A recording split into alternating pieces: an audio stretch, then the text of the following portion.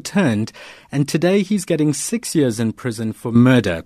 We're on the line to senior lecturer at the Department of Public and Procedural Law at the University of Johannesburg, Advocate Radley Henrico. Thank you for joining us, Advocate. Good afternoon.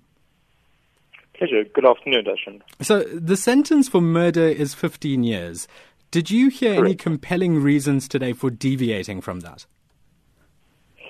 Having listened to Judge Masipa's judgment, there's he gave effect to what's known as the sentencing triad, which was established in the Supreme Court that was then known as the Appellate Division, State versus Zim, taking into account the personal circumstances, the seriousness of the offence, and also the community interests. Judge Masipa took into account the forgiveness articulated by the Steenkamp family. She particularly articulated the fact that he is a fallen hero, everything he's lost, that we cannot reverse history. I think what we also need to factor into account is the description of the matter as being a Shakespearean tragedy, which Leach J.A. Expressed in handing down the judgment in the SCA decision. I think considering the reasons Judge Masipa gave in her judgment, it does constitute substantial and compelling reasons in terms of the legislation to deviate from the prescribed 15-year sentence. So it doesn't strike me as odd. It certainly does not strike me as being shocking that she in fact did not impose the 15 years. I think she was, there's nothing odd about her finding that he was quick-tempered, but that there is in fact no evidence to show that he is disposed to violence, and therefore demanding of a more harsher sentence, also taking into account the fact that he has already served a year. So in effect, strictly and normatively speaking, the sentence can be seen as a 7-year sentence, but taking into account the fact that he served 1 year, so therefore, in effect, he's sentenced to 6 years imprisonment. As we played in the clips just a short while ago, you heard Judge Masipa sentencing Oscar Pistorius to 5 years in prison on the original charge of culpable homicide.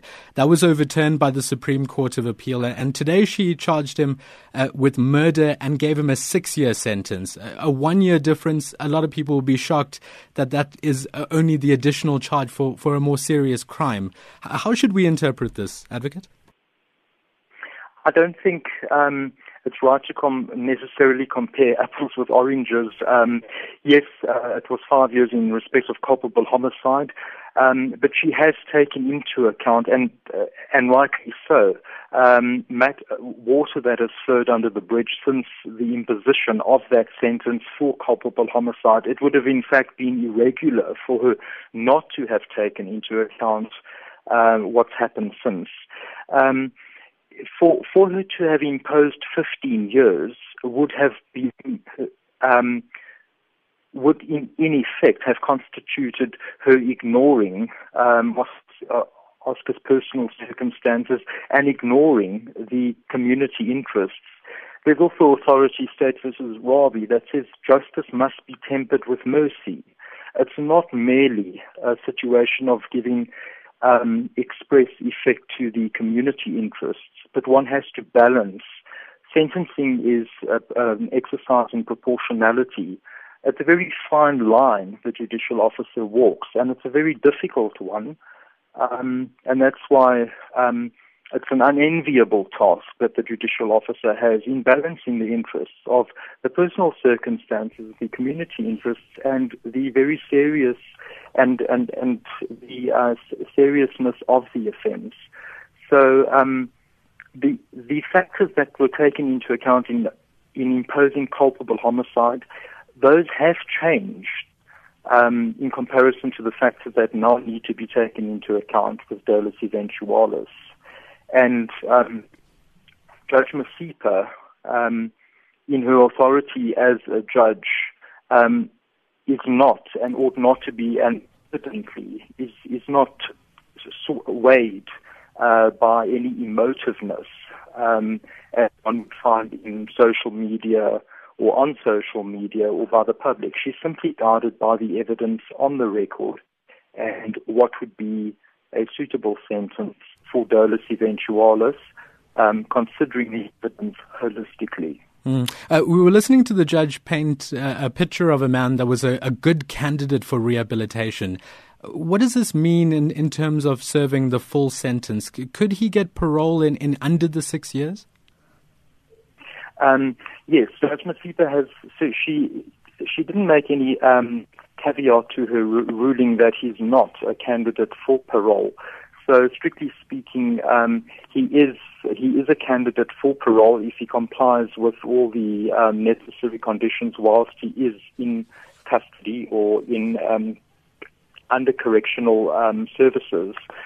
So effectively, it could mean that he could serve only a third of his sentence if he undergoes the suitable programs that we have in our prison services.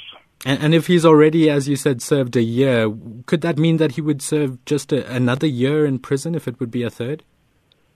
No, he would have to serve, it's 6 years, so it would have to be a minimum of 2 years that he would have to serve.